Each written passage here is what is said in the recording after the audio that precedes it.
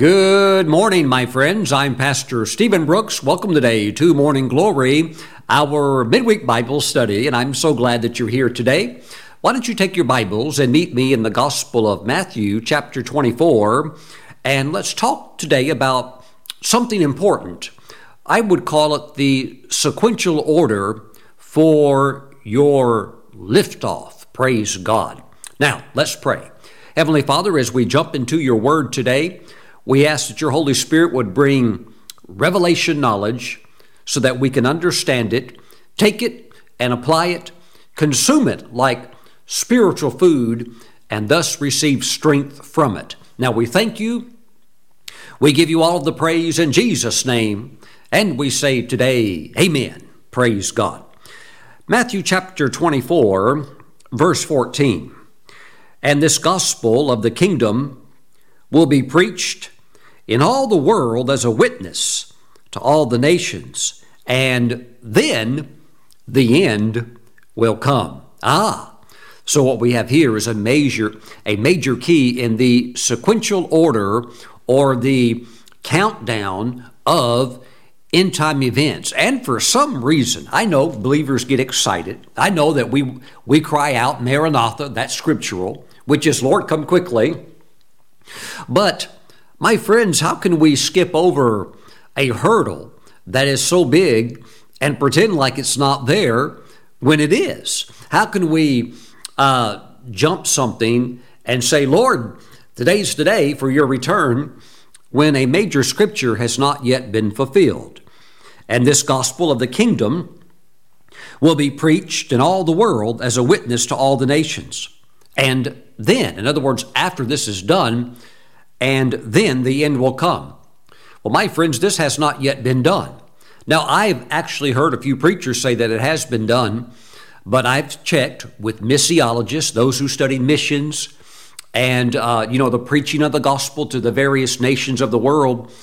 And there are thousands, not hundreds, there are thousands of ethnic groups that have never heard about Jesus before. They flat out do not know the plan of salvation. They have never heard the gospel presented to them in a clear and understandable way because of language barriers, distance barriers, isolation, and all of these other factors that are formed in. So we still have work to do, and we're going to do that. Now, I anticipate the coming of the Lord. I'm looking for the Lord to come and take his people home to meet as the saints go to meet the Lord in the air, as the Apostle Paul taught, that we are exempted from the wrath of God that will be poured out on the wicked. And I believe all of that.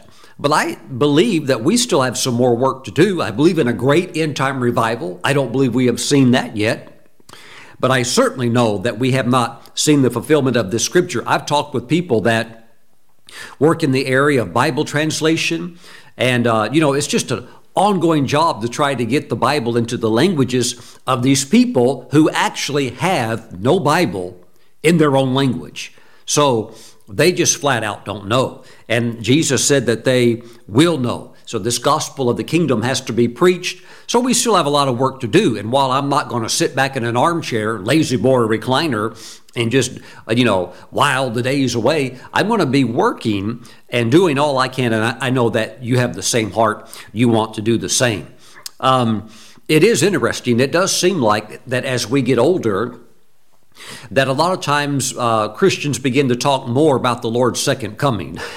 But when you're 80 or 90 and you're like, well, the Lord might just come in my lifetime. Well, if I'm 95, I'd be kind of like, well, who cares? I'm already at the end anyhow. Whether I go to be with the Lord or the Lord comes to take me, at this point, it's kind of like, it's all good. In other words, you got a lot accomplished. The main working season of your life is water under the bridge, and so you are in the final chapters of the sunset of your life, or something like that. And, may everybody watching me and listening to me live to be over 100. But even if you're 100 and the Lord has not yet come, well, yes, there can be an excitement about the Lord coming back. But I think at that point, it's more of an excitement about us going to meet him. Woo, praise God. You see what I'm saying? So I think a lot of young people need to hear this too, because sometimes, well, I'll give you an example. I asked a young man filled with the Spirit in his early 20s, I said, where do you go to church at?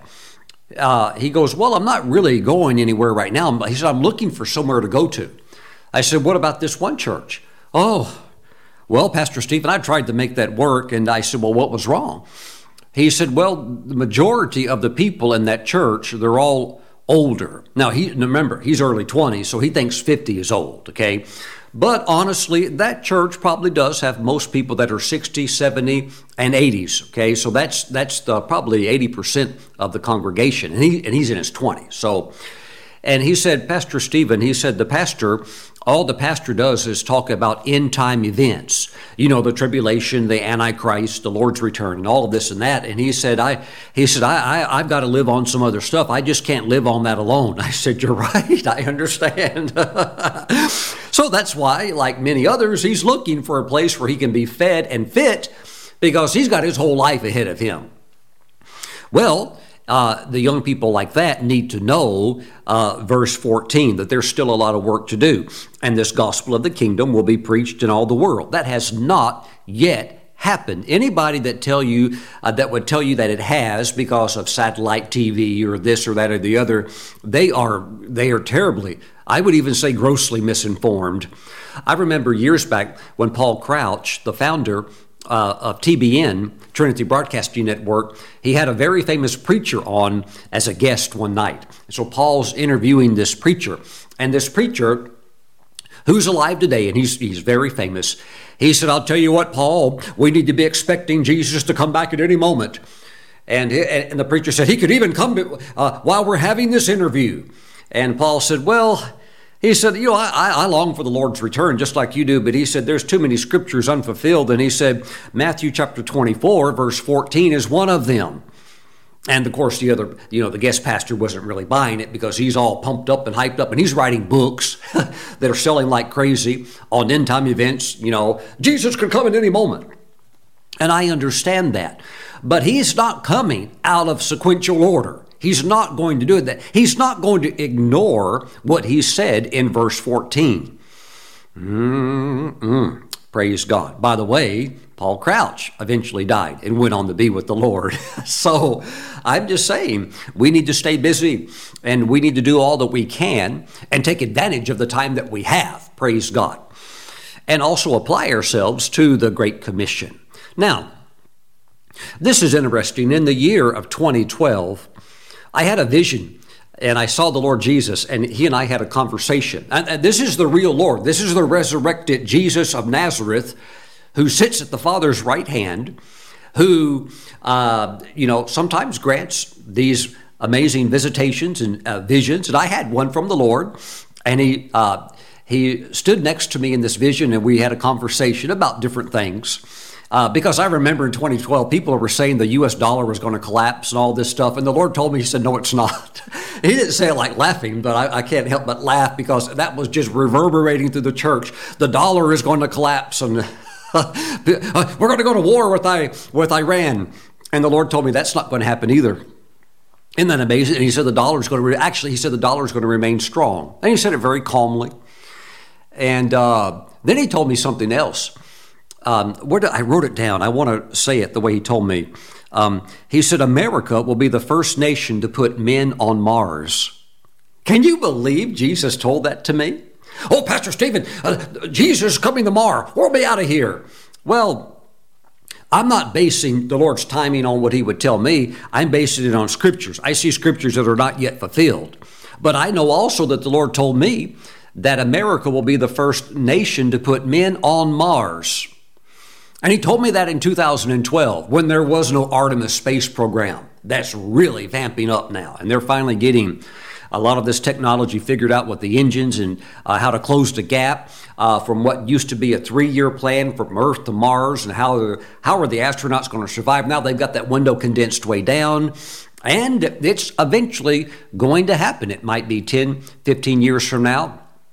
But the technology is very quickly unraveling the complex problems they've previously faced. They're overcoming those. And you, in your lifetime, will probably see men put their foot on the planet Mars. And Jesus told me personally that Americans will be the first to do it. Woo! Praise the Lord.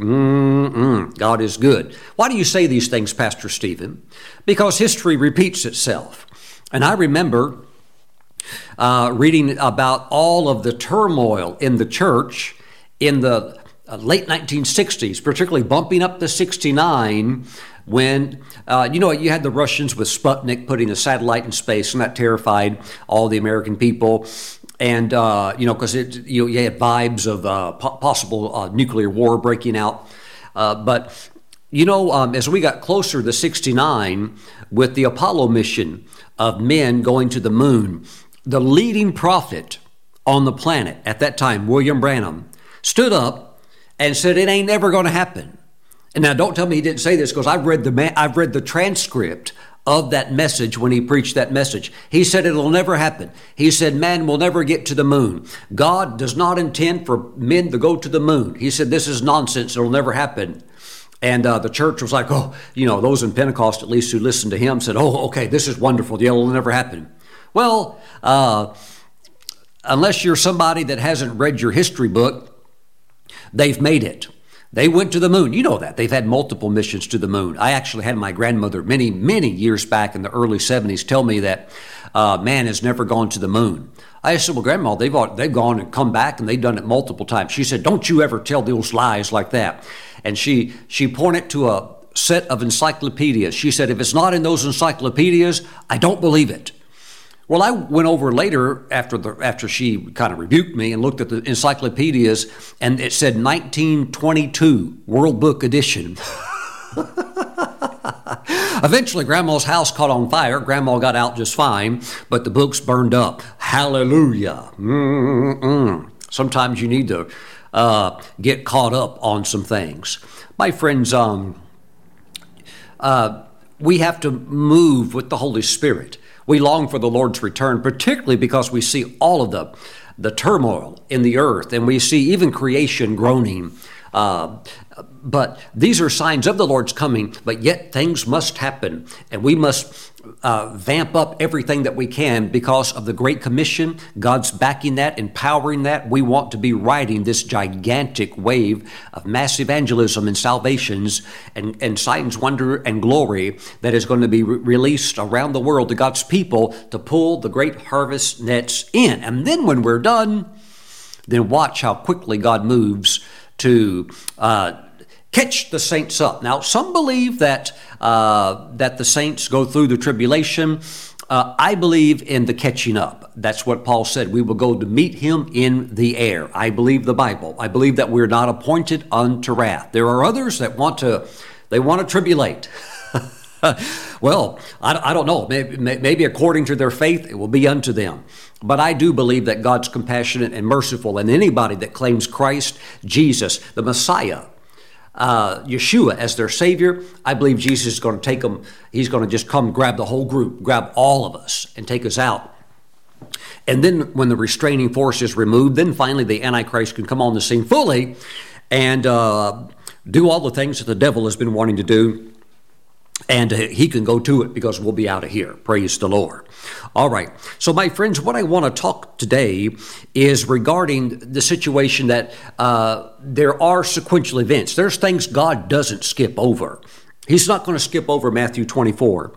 And because of that, we have to have our life with I would say like a divine structure also, where there is a sequential order. And you go in order. And God has an order. So it's more than just having a plan.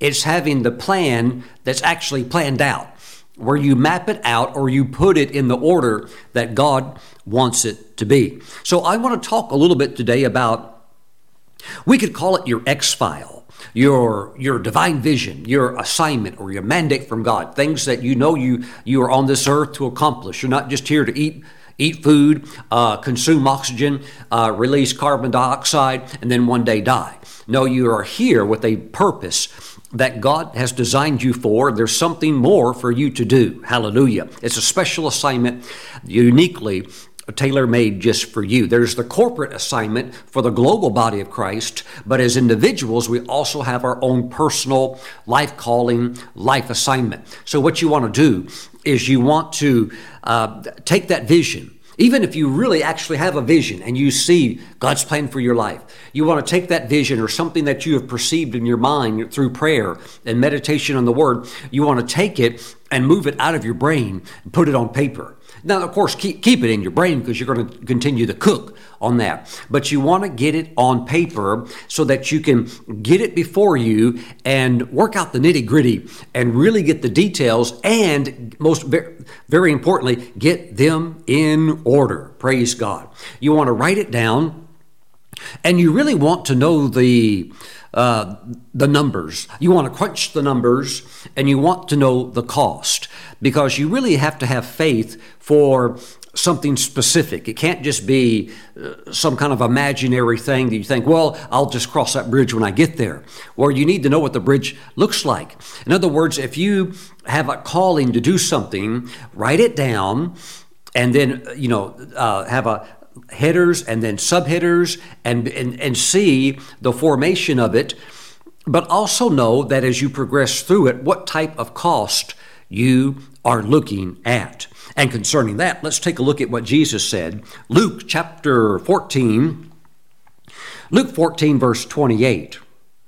For which of you intending to build a tower? Now, you may not be called to build a tower, but it could be. Maybe there's somebody watching me. God's called you to build a prayer tower. Okay, maybe you're not supposed to have a prayer cave. Maybe instead of going down, you're supposed to go up. And somehow you have it on your mind to build a 4-story prayer tower. People can go up in it and pray. I don't know. But even if it's not a tower, it could be something. It could be an orphanage.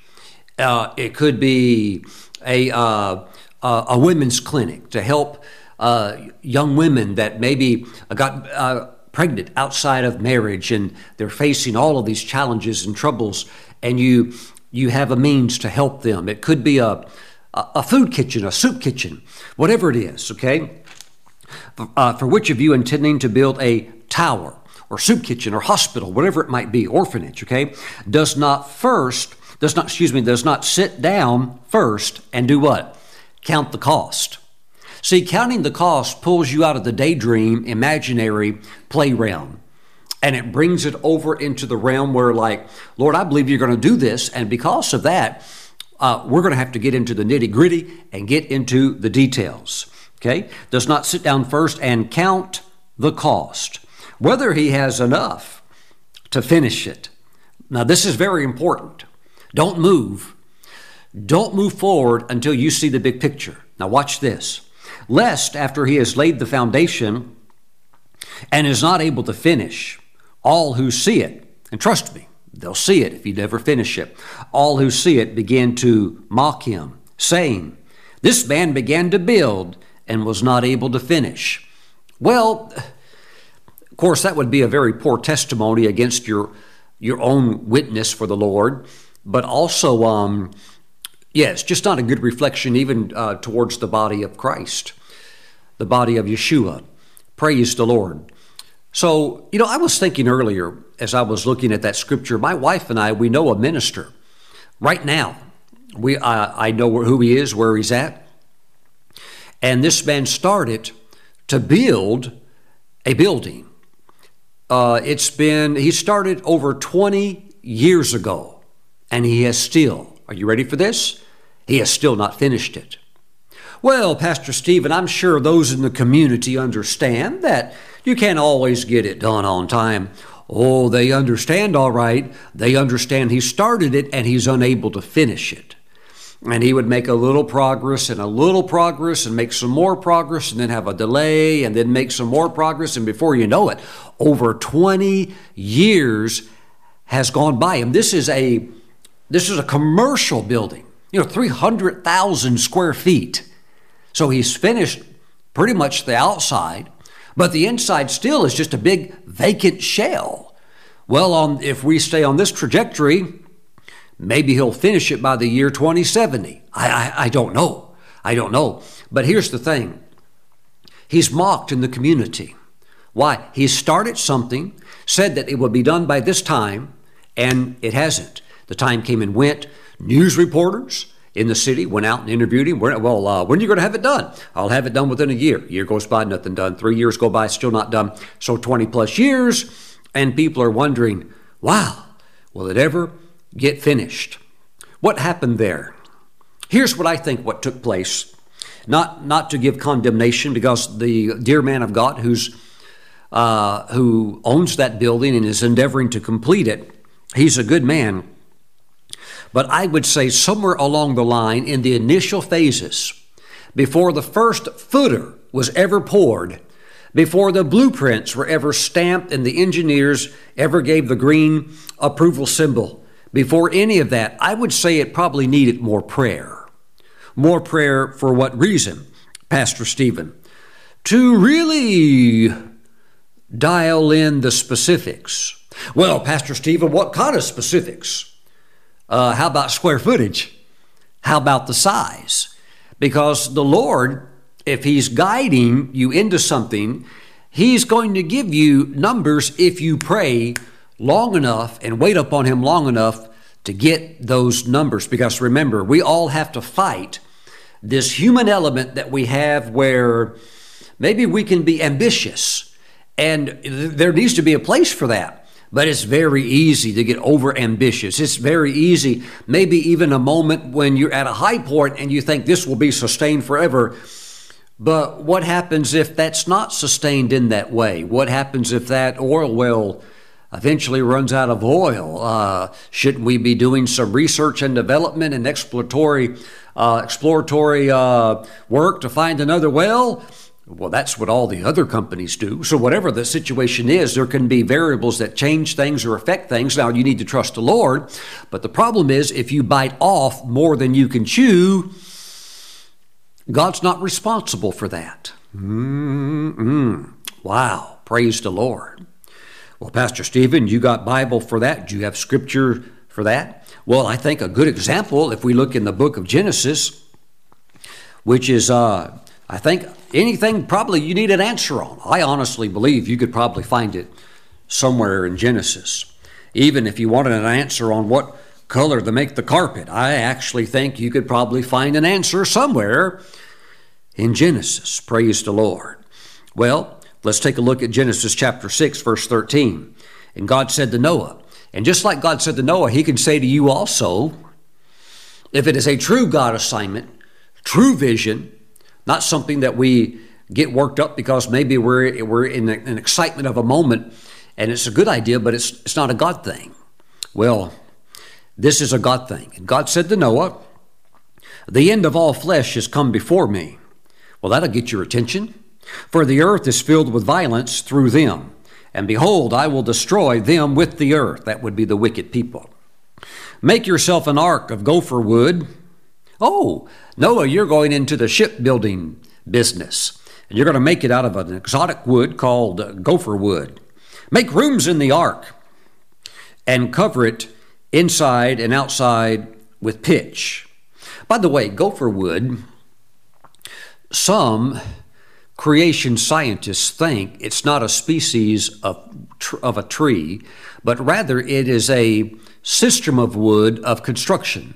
And many of them believe it's actually, that means to laminate.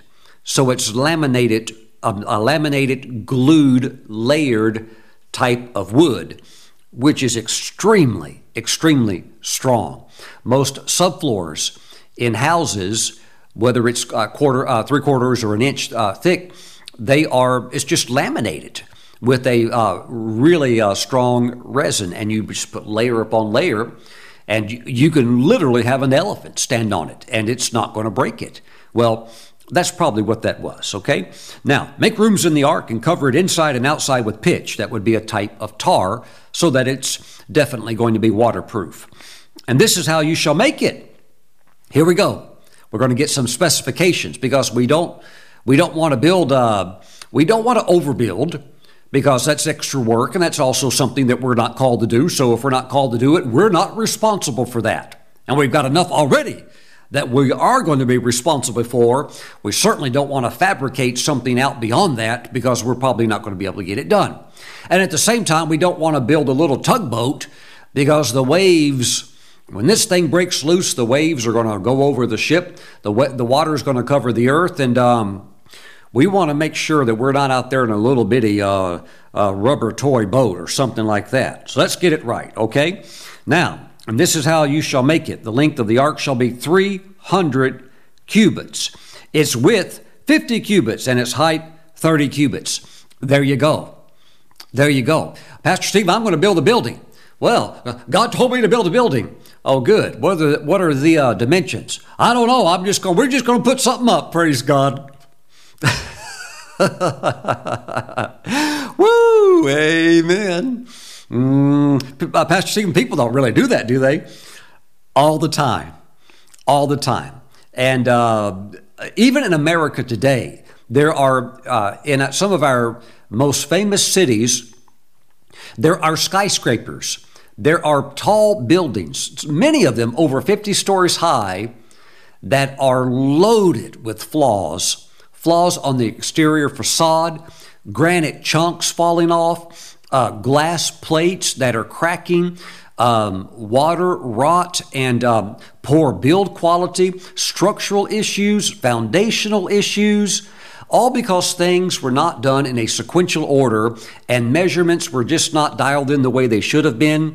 It happens all the time, all over the world. Even sometimes in some countries where building codes are more lax and where those that are supposed to give approval to certain plans, they can be bought, in other words, bribes. And then later the whole building comes down. People perish and so forth.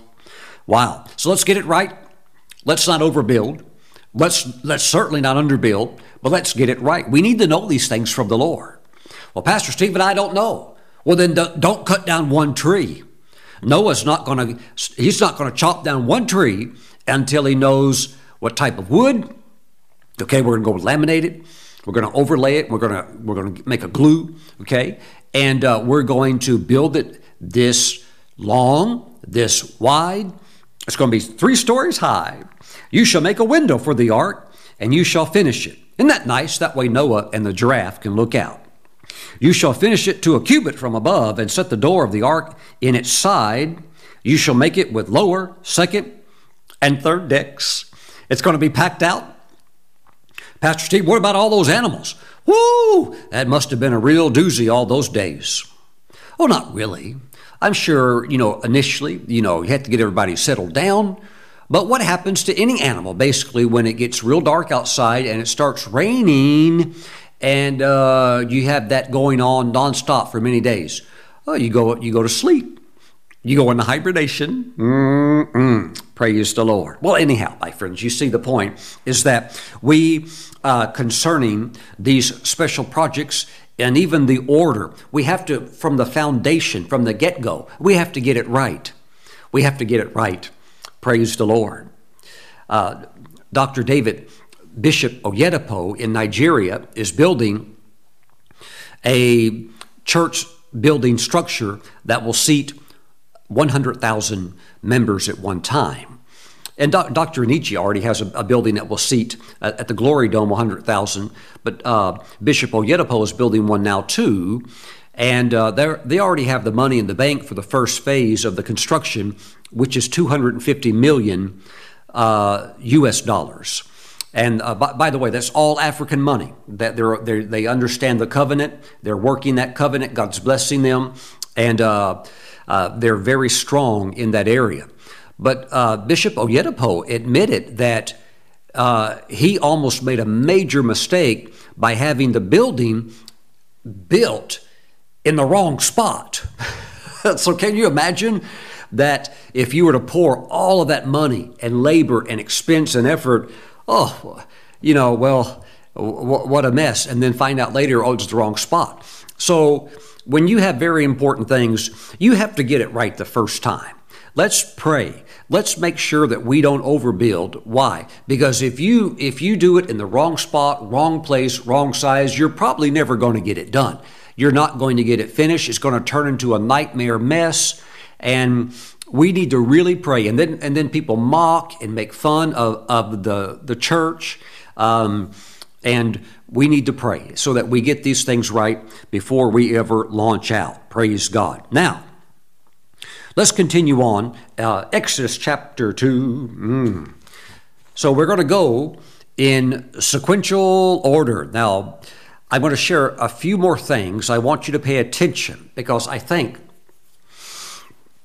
for some of you, there's going to be a little bit of, maybe we call it musical chairs. Now, if you don't live in America, that phrase musical chairs means like you're going to move some things around. You're going to reposition some things. So watch this. We're in Exodus chapter 2. Let's go to verse 11. Now it came to pass in those days when Moses was grown, that he went out to his brethren and looked at their burdens. And he saw an Egyptian beating a Hebrew, one of his brethren. So he looked this way and that way, and when he saw no one, he killed the Egyptian and hid him in the sand. Moses must have learned a little bit of martial arts while he was being raised in Pharaoh's house. Well, he just killed somebody, okay? And when he went out the second day, behold, 2 Hebrew men were fighting. And he said to the one who did the wrong, "Why are you striking your companion?" Then he said, "Who made you a prince and a judge over us? Do you intend to kill me as you killed the Egyptian?" So Moses feared and said, "Surely this thing is known." Yet it's become known and it's spreading all over the place. When Pharaoh heard of this matter, he sought to kill Moses, but Moses fled from the face of Pharaoh and dwelt in the land of Midian, and he sat down by a well, probably thinking, what in the world went wrong? My friends, I'm sure he caught the revelation. Probably didn't take him too long. What went wrong was wrong timing. The sequential order was messed up. Oh, he's caught the vision. He knows there's something special about his life. He knows God's hand is on his life. And even though he's being raised in Pharaoh's house, he is not indulging in all of the sin options that are available for him, but he's living a clean and a pure life. And he knows he has a destiny, and he knows something has been unveiled to him where he knows he's called to deliver the children of Israel, whom he is. He is an Israelite. Praise God. But what happened? He did it in the flesh. He did it out of timing. And it was a mess. Now you've got somebody dead. You've killed somebody. My friends, there is no better place to be than in the perfect will of God. And I don't care what that place is. As long as it's the perfect will of God, put me there, and the world can have all of its fluff and huff and puff. I don't care. All I want is God's plan for my life. I want to be in God's perfect will for my life. Praise the Lord. And I know you do too. Amen.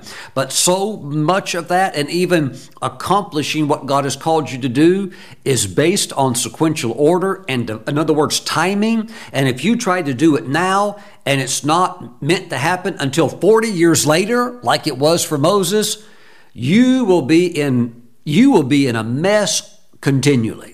You'll go from one thing to another, and nothing will work. Things don't work out, and you think it's people's fault, or you think maybe, what in the world is going on around here? Well, what's going on is that it's just not right. It's not meant to be. That's why it's either not happening or it's not sinking, and now there's bad vibes, and it's just not happening. Okay, whenever that's going on, don't just think, well, this is the devil. I'm going to pray over this. I'm going to bind the devil. Well,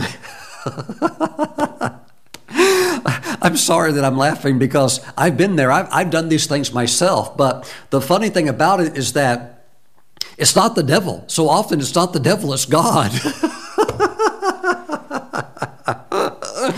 Woo, praise the Lord. And there's Moses sitting down by that well going, whoa, what happened? All I tried to do was do what God called me to do. And next thing I know, I'm a refugee running for my life.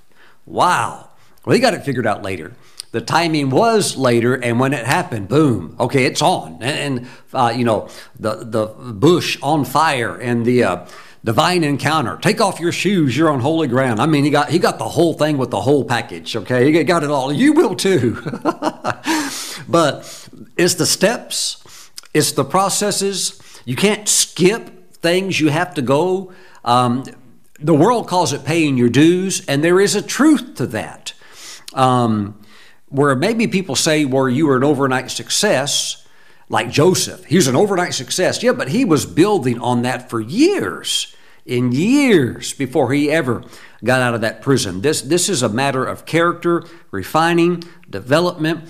And so the truth is, no, you don't skip. You don't want to, because there will be something of a deficit in your life. And if you've skipped it and you get there, even if you get there, you will be not properly equipped, and then you're going to feel insecure because you realize that others got there and they've got the goods, but you would feel inadequate. So God knows that. He would never want that to happen to you. That would have been the case with Moses, with a premature, move like that. But when it is time, then everything goes like extremely good. I mean, you still have the enemy, and you still have, the world that we live in, all the things you have to work through, but it's just like night and day difference. And the big thing is that, God's with you. So even though there's challenges, you still just keep going forward.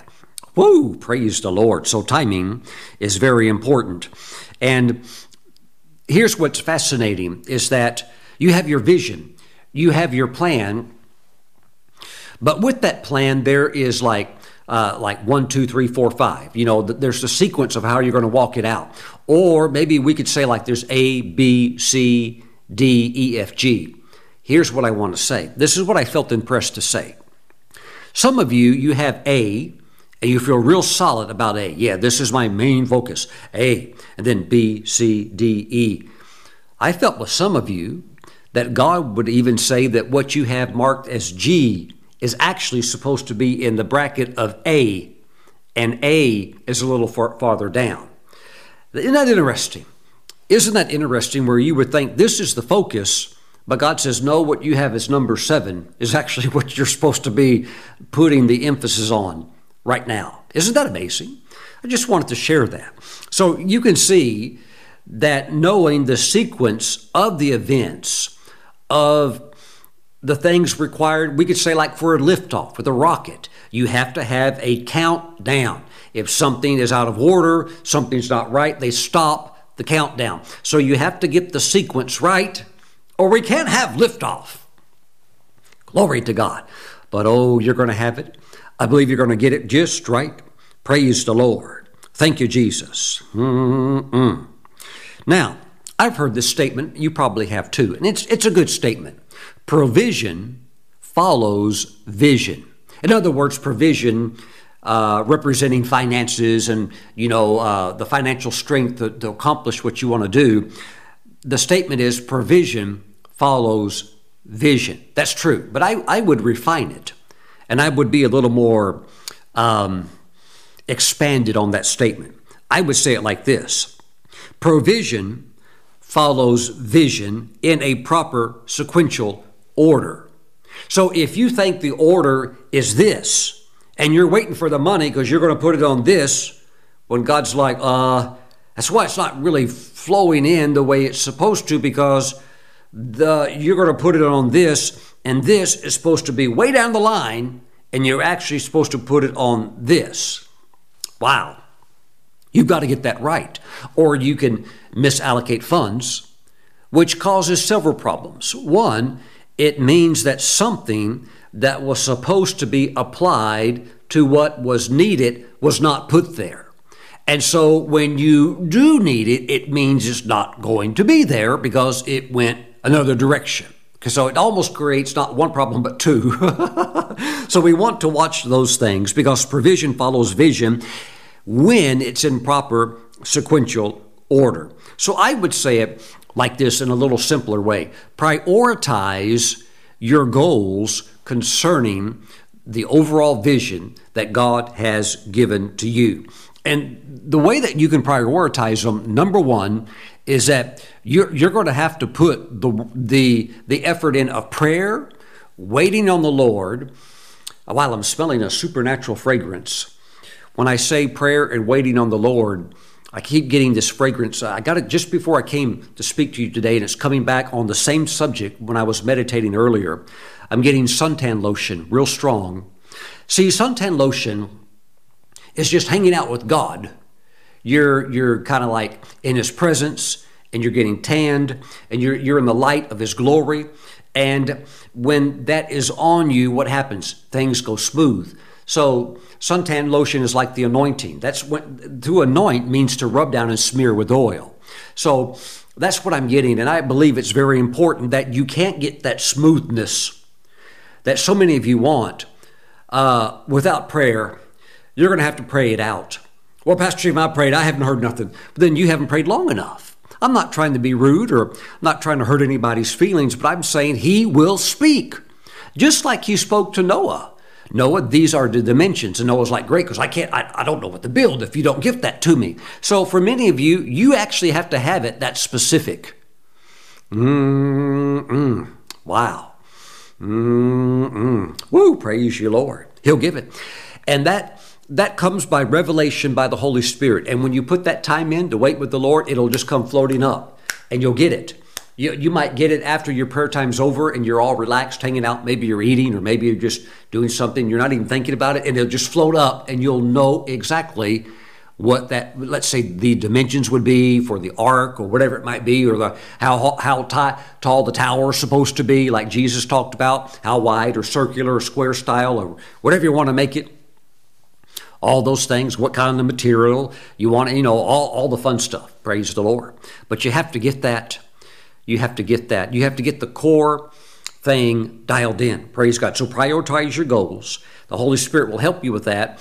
And also, God will also send good counselors around you, those that just are able to kind of pick up on that flow. Maybe people on your team, perhaps, of course, your spouse, maybe somebody who has knowledge in that field, can share some things that you might not be aware of. And they share some things that are, I didn't know that. Okay, that's very, very good to know. Because oftentimes, let's say if it's a building, the bigger you get, the higher up you go, the more red tape you run into. All kinds of red tape. And a lot of cities have building heights. Then if you have a certain height, that means all kinds of extra fire equipment is needed, and on it goes. So the Lord sends help in those areas because He knows that you got to get it dialed in, and sometimes you need a little counsel to settle on that final happy spot, and the Lord will help you in that area, and He'll bring, I would call it accuracy in the focus of what you're trying to do to get the events lined up properly, and to make sure that each one is calibrated or totally dialed in. Praise God. And then what do you do? Well, of course, you need to have it written out. And, you could print it out also. You could type it up on a Word document or something like that. And then you take it and you put it in a folder.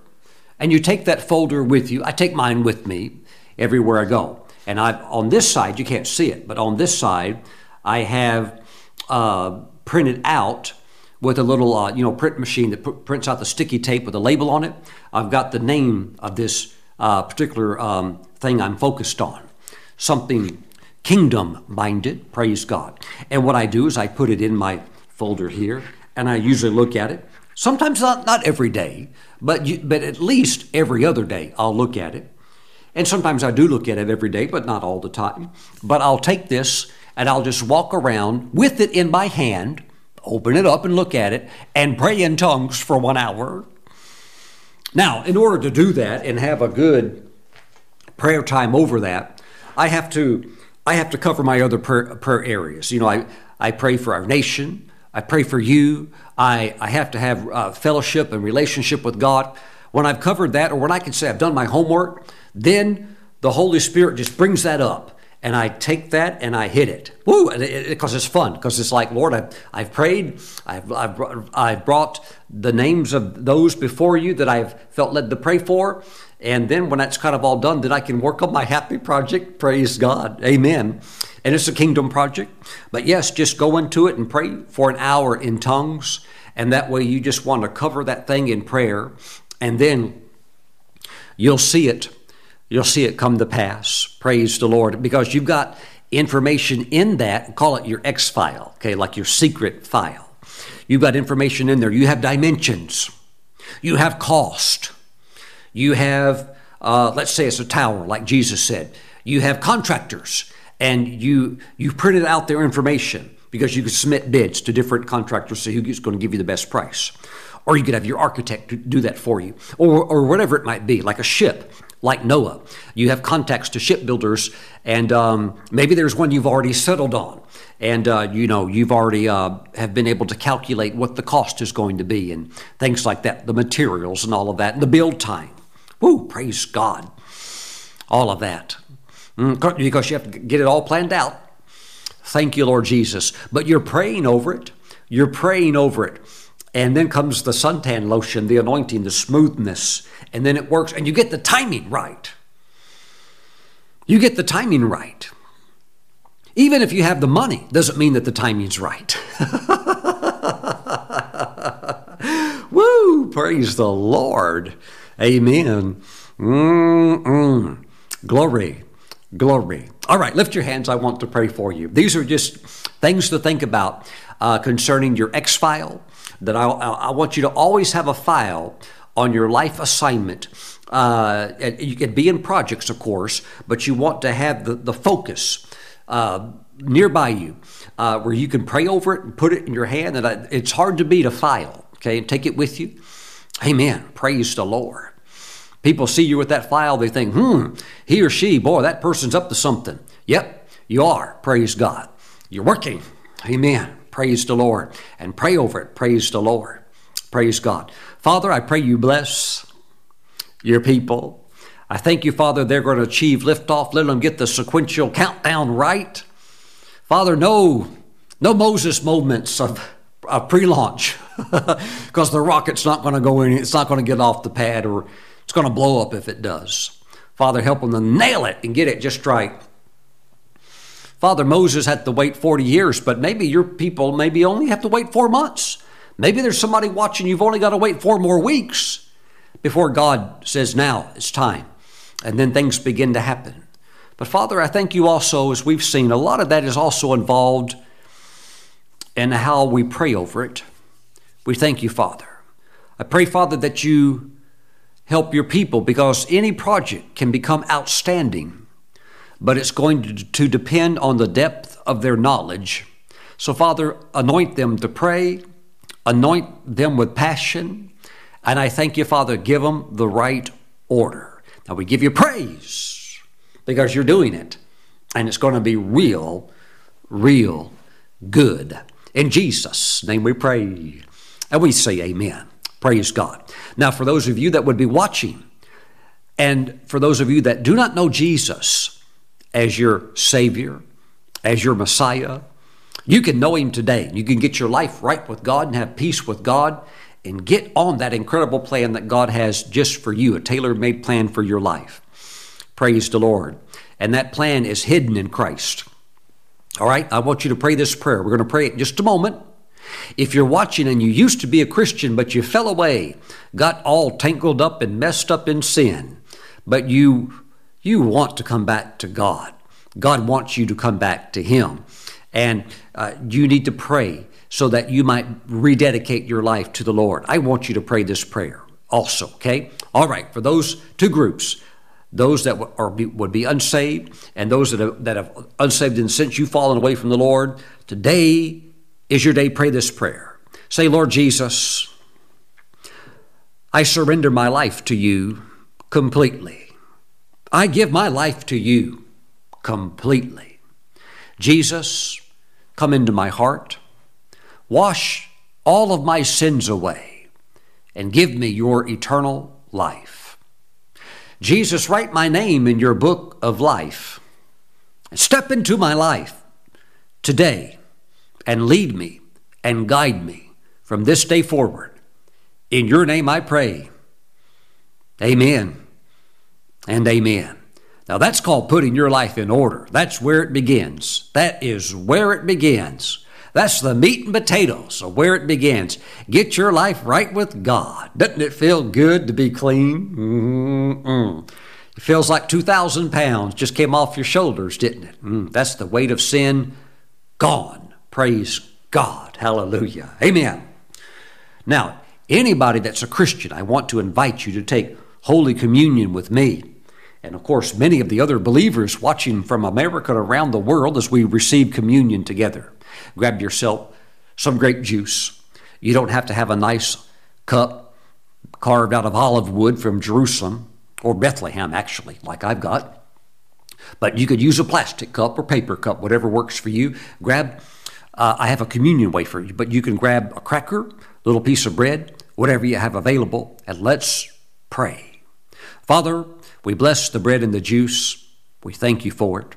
We set it now apart as being holy. We consecrate this as being the flesh and the blood of Jesus. We thank you, Father, that as we receive the Lord's body, we receive strength, wisdom, favor, and we receive understanding of the order. We have to go in order. Father, Jesus can't come back until everything's been it goes in order. There's things that have to happen. Father, the same with us. Let us walk in that understanding. We thank you. We thank you that you're helping us. In Jesus' name, amen. Let's receive the Lord's body.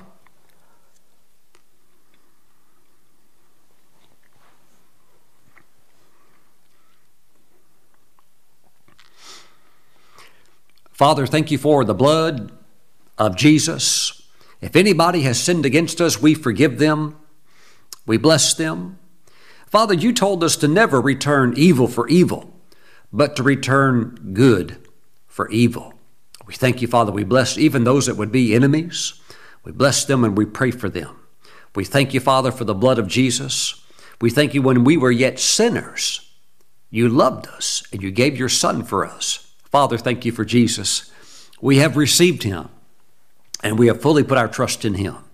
Thank you, O God, for saving us. And we now receive the life-giving, precious blood of Jesus. Let's partake together. Woo! Praise the Lord. My friends, thank you for watching today. Don't go away. I've got a short message. And watch that, and I'll see you back again next time. Bye-bye. Hello, my friends. Thank you for sticking around for this special information that I want to share with you, something that I ask that you would pray about because I really do believe it's a life-changing experience, and I don't say that lightly, and I'm talking about our upcoming tour to Israel in May of 2023. I'm holding the brochure, and if you would like to see this in a digital format, you can visit our website, stephenbrooks.org, and the first slider on the homepage, you can click on that, and we have the entire brochure as a digital download, and you can take a look at it. But I want to share some of the highlights of this incredible trip, which is May 7 through the 17th of 2023. And let me say that the tour company is Noseworthy Travel. They've been in business for decades and decades, and I'm very familiar with their leader, Mr. Robert Vandermaten, and he and I are friends. And Robert, last time I talked to him, has been to Israel. His last count was 147 times. And when many of the world-leading ministries want to take a tour to Israel, they contact Noseworthy because they know it will be done with excellence and everything will go smoothly. So this is why many ministries, whether it's Perry Stone or Benny Hinn's ministry, they contact Noseworthy, and it is one of the premier Holy Land tour companies in the world, and it's who we have always worked with. And I want you to feel very comfortable because I've been in Israel, and I have actually seen friends that went with a different tour, and we would just happen to cross paths while we were there. I remember one couple were very, very disappointed in their tour company and in their rooms that they were staying in. I mean, even to the point they said, Pastor Stephen, you've got to come see this room we're staying in at this hotel. And I went and took a look at it. And I thought, wow, this is really not good. And they thought, and they said to me, you're right, this is not good. But they were stuck. And they were getting really low-level hotels and very poor service. And my friends, it's not like that with us. These hotels, my wife has worked personally with the tour company to pick the very best of the hotels. And some of the hotels we're going to, they're like a boutique luxury style hotel. So even the big tour companies, they can't get these hotels even if they wanted to, because they have too many people. So we are keeping this under 50 people. That way we can all be on one bus. We all can get into some of these smaller areas that the big groups can't always get to. And also, that opens up some of these specialty hotels that we are able to get into, and they're very, very nice. Look, you're going to look forward to coming back to your hotel after a long day of sightseeing and learning about the Holy Land. You will absolutely enjoy your time in your hotel, and I want you to be looking forward to this, because while you will be inundated with biblical knowledge and information, this is also an absolutely enjoyable time. The food is incredible. The hotels are incredible. Israel, the Holy Land, is incredible. My friends, I believe this will be a highlight of your life for you, and that's why I really want you to pray about coming to Israel with me and Pastor Kelly. We are going to have so much fun, and I want to see you on the bus. You know, it only cost $300 to get registered. That gets you registered and gets you on the list, and I want you to do that. And then I want you to move forward with making your commitment and your plans to come on this trip. It is absolutely life-changing. By the way, Israel has dropped all COVID restrictions. It's not like when you get there, you have to go through a bunch of tests or things like that. Nope, just show them your passport, you get stamped, and right on in you come. So all of that has been dropped. Everything has been streamlined. And when we get there, and as we travel daily at specific sites, not all the sites, but at many specific sites, I open up my Bible, I teach faith edifying messages that will inspire you to do the impossible.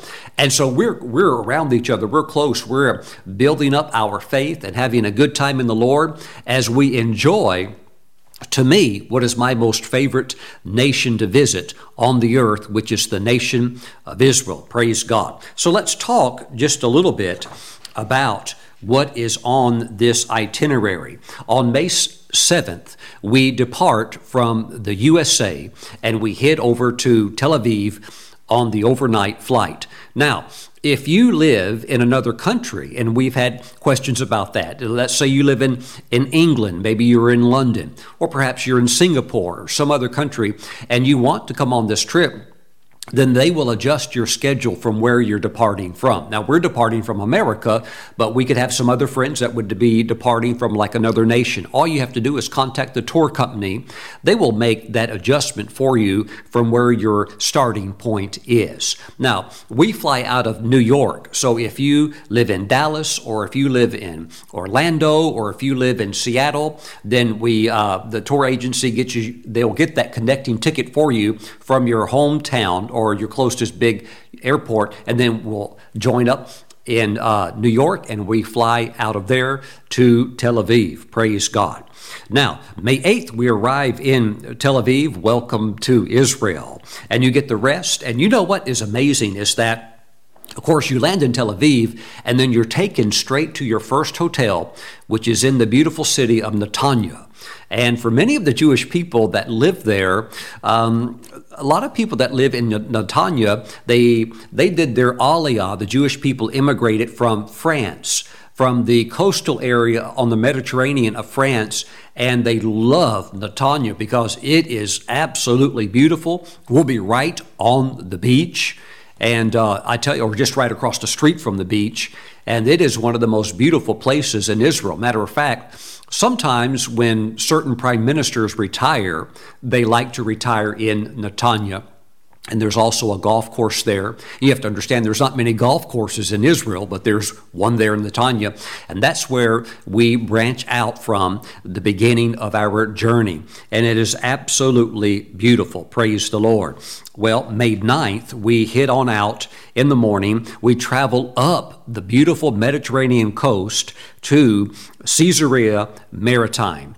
And this, of course, is an area where the Apostle Paul was at. There's a lot of history here, and it doesn't take long before your mind begins to spin with all of the biblical significance of all of the sites that we begin to see. And it starts quick there at Caesarea Maritime with the ancient ruins. This is where Paul was brought before King Agrippa.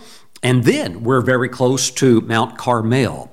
So we head over next to Mount Carmel. And yes, this is where Elijah the prophet called down the fire from heaven.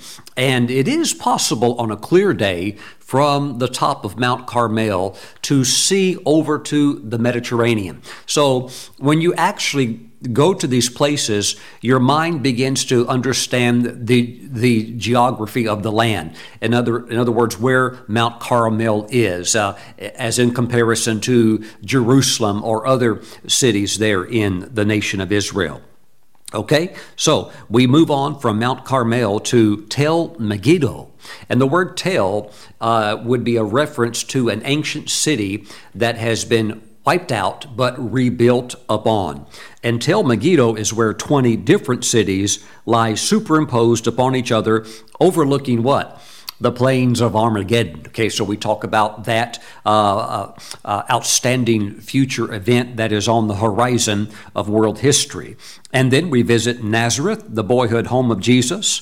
I tell you what, when you go to Nazareth and you think this is where he grew up, this is where he lived, and we go to the Mount of Precipice, it begins to solidify your context of the Gospels and of the Scriptures in which they are set. Praise God.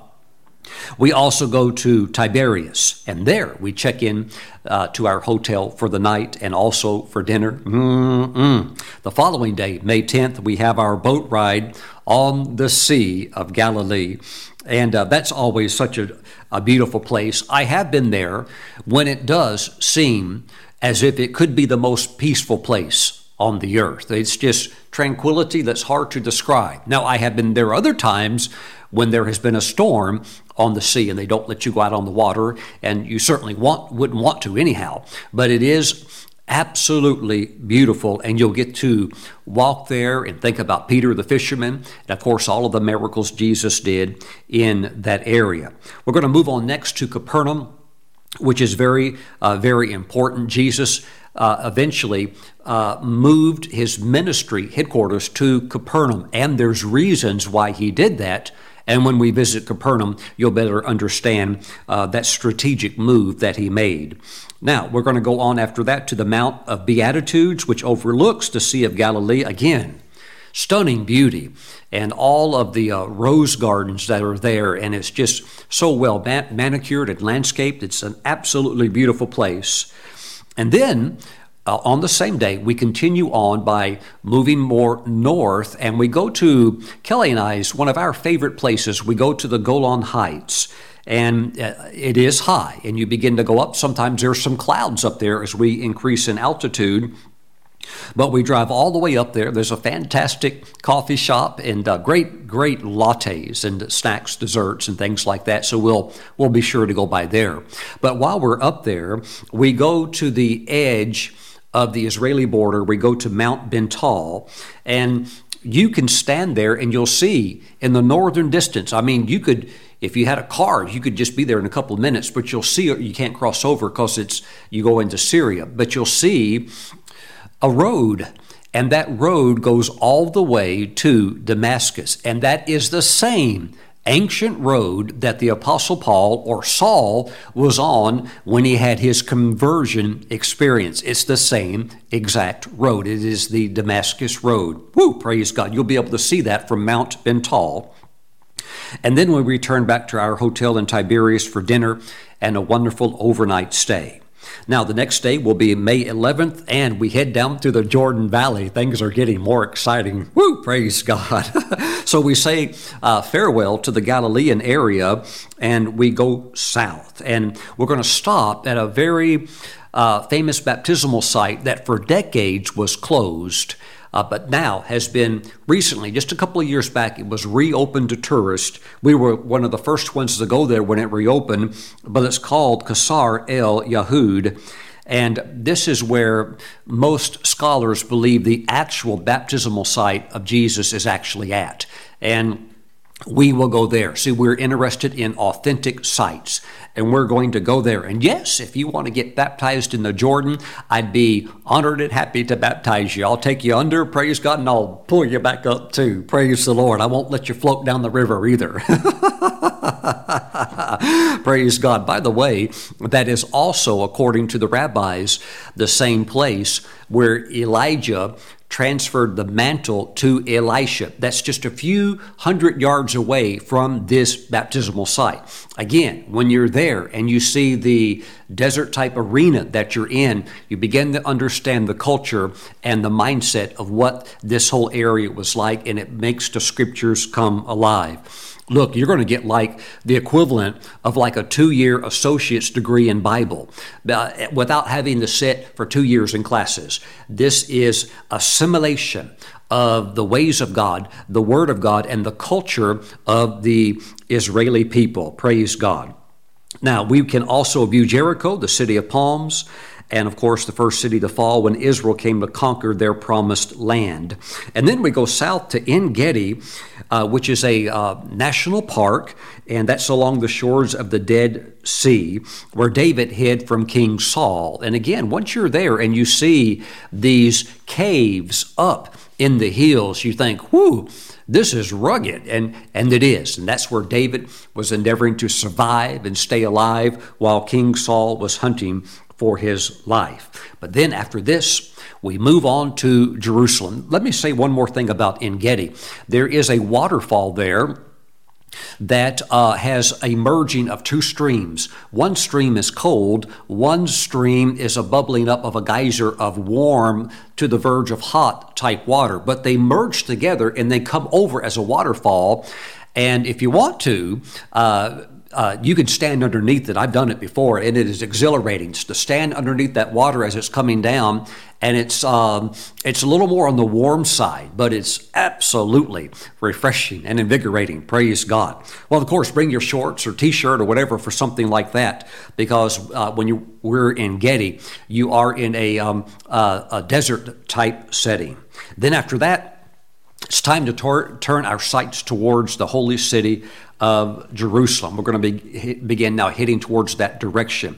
But first, we'll stop to view St. George's Monastery. And yes, there are still monks there. We'll be able to see it. We will not go into it. Women are not allowed, but we will be able to see it. Still, even today, one of the most amazing architectural structures in the earth, carved out into the rock, and a lot of very fascinating history there. Praise the Lord.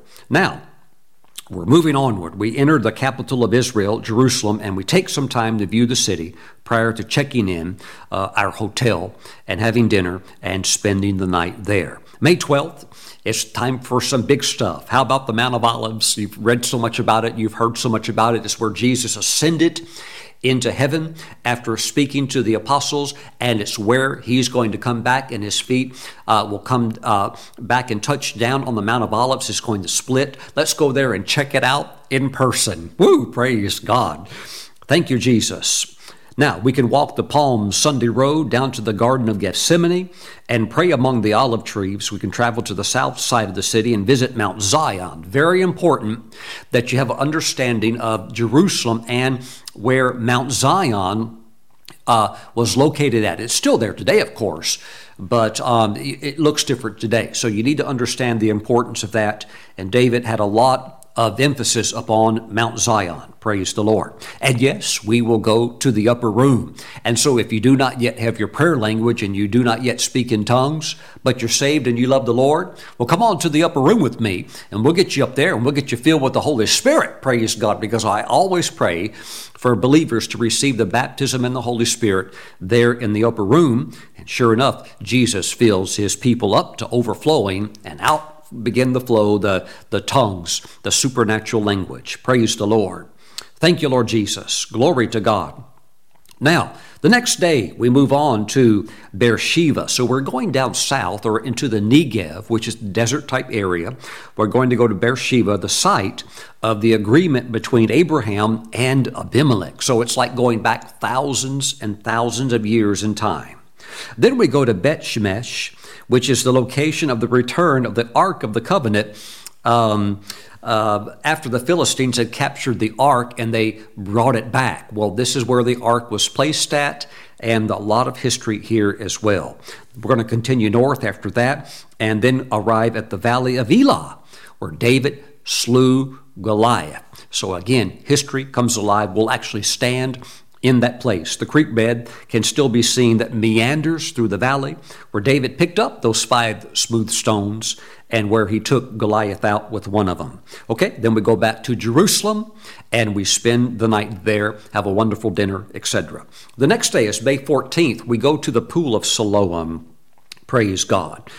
This, of course, is the story from John chapter 9. I teach there about the miracle that took place at the Pool of Siloam with the man that was born blind. Praise the Lord. Now, we're going to travel on to Ein Kerem, which when wealthy people or sometimes famous people in Israel retire, maybe from their long-term career and they've got extra money or they're doing pretty good financially, a lot of them like to retire in Ein Kerem because it is so beautiful. And there is there's like ice cream, yogurt, custard, little shop there. We'll go there and we'll get us an ice cream cone. Praise the Lord. So good. Everything's so good. The food there is always so good. Praise God. By the way, that's also where John the Baptist was born at. And a lot of interesting historical truths around his birth. And the enemy's attempt to take his life out, just like there were attempts to take out the life of Jesus, our Messiah. But we're going to go to the birthplace of John the Baptist. Then we're going to go to the Temple Institute in Jerusalem.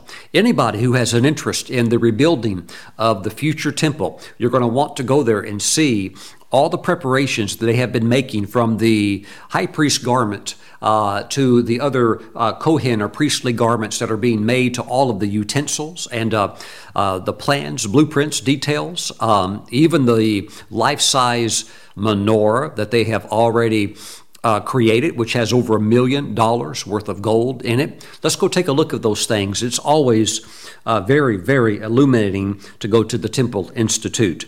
May 15th, we'll stop by the Friends of Zion Museum and hang out and have fun and see some very, what I call super modern technology.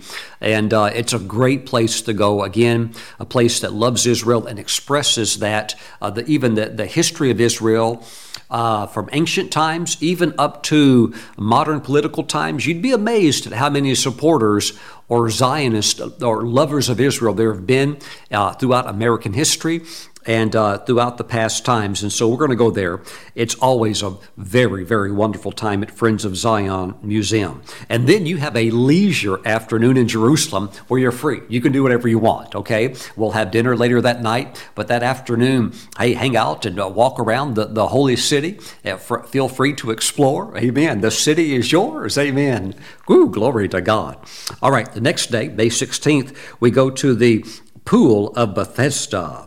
So we'll be walking through Old City, Jerusalem, with all of us, sights and sounds and smells. In some areas, you feel like you're going back in time, thousands of years. Woo, thank you, Jesus. We'll spend time in the ruins of the fortress of Antonio, and we'll also going to go to the Davidson Center, and we'll go up the 2,000-year-old southern steps. And this once led into the Herodian temple.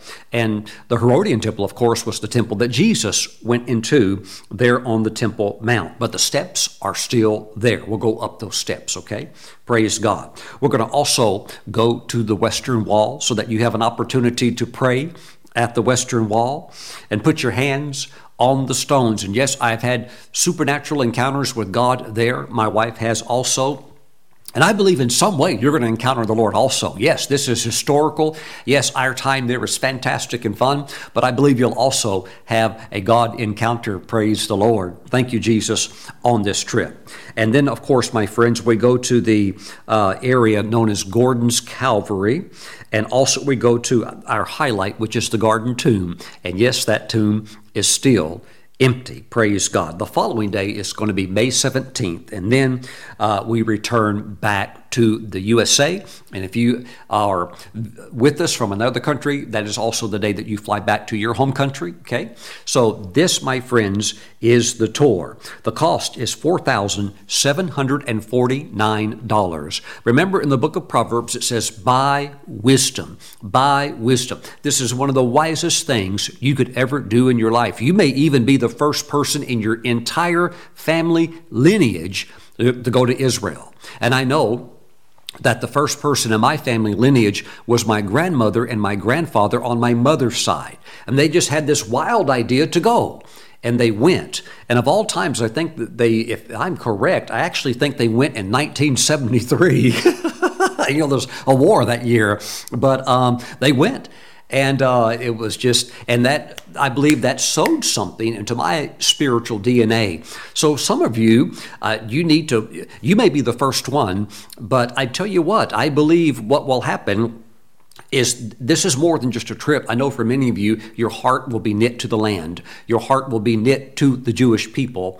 And that's what Beulah means. Beulah is an old word, but it means married to the land. Woo! Praise the Lord. And it's a spiritual thing. Hallelujah. And so, yes, we go to gain knowledge and to see the sights, but we also love God's people, the Jewish people. We love Israel. We love the land. And it is such a joy to go. So again, the cost is $47.49. It's an all-inclusive price. It includes the basic tour and guided sightseeing. And trust me, the tour guide is off the charts. The knowledge level is just, it's like a walking encyclopedia. It includes round-trip international airfare. It includes all fuel surcharges and government taxes. It includes all administrative fees and entrance fees. It includes daily breakfast and dinner with even the fish lunch at the Sea of Galilee. By the way, if you don't like the fish, you can have pizza as another option. It includes the guides, the deluxe motor coach, first class hotels, and a whole lot more. My friends, this tour is loaded like a baked potato with sour cream chives and the cheese piled on top. It's something else. I would really like for you to come along, husbands and wives. This could be like a honeymoon. I mean, this is phenomenal. Yes, we're going to draw nearer to the Lord, but this is an incredible trip. Amen. If you're single, come along and fall in love deeper with Jesus and let God do special things for you and to you on this trip. Praise the Lord. The number is 1-800-929-4684 and select option 2. Once again, the number 1-800-929-4684 and select option 2. They'll get you all registered and prepared. And my friends, you could pay with credit card and so forth and get yourself ready to go. This trip is going to be off the charts. Praise God. I'll be teaching, praying, imparting. Hallelujah. We'll be having a good time in the Lord. And let's also watch and see what God will do, because God likes to surprise us and sneak up on us, and the glory coming in and the touch from heaven. Oh my goodness. Hallelujah. Yeah, God grabs you, and that's what He's going to do. Let me pray for you. Heavenly Father, I pray for those that are watching that have a desire to go to Israel on this tour. Lord, I thank you. Let everything come together smoothly, quickly, swiftly, and efficiently for them. I thank you, Father God, that there be anticipation, expectation, and I thank you that you're going to meet and go above and beyond that which they ask, dare, think, or imagine. So, Father, we give you praise. We thank you, O God, that the greatest way that we can stand with Israel is to stand in Israel. So, Father, we just give you praise for empowering us and blessing us to be able to honor you and be a blessing to your people. Thank you, Father. Bless your people in Jesus' name. Amen and amen. You know, when you go to Israel, you invest into their national economy. You fly over there, and so you fly back, so that contributes. And tourism is gigantic in Israel, and it's vital to the success of their national well-being. So when we go and we eat and we stay in their hotels, and when we shop or have fun or whatever it is we're doing, it is all a contribution to the well-being of the beautiful nation of Israel. God told Abraham, I'll bless those who bless you, but I'll curse those who curse you. Let's go and be a blessing to Israel. I'm looking forward to seeing you on the bus. We're going to have a lot of fun together. I'm telling you, we're going to have a lot of fun together. All right. Make that call, and I'll see you real soon. I'll see you in May in person, 7th through the 17th on this Israel tour. God bless you. Have a great day. Bye-bye.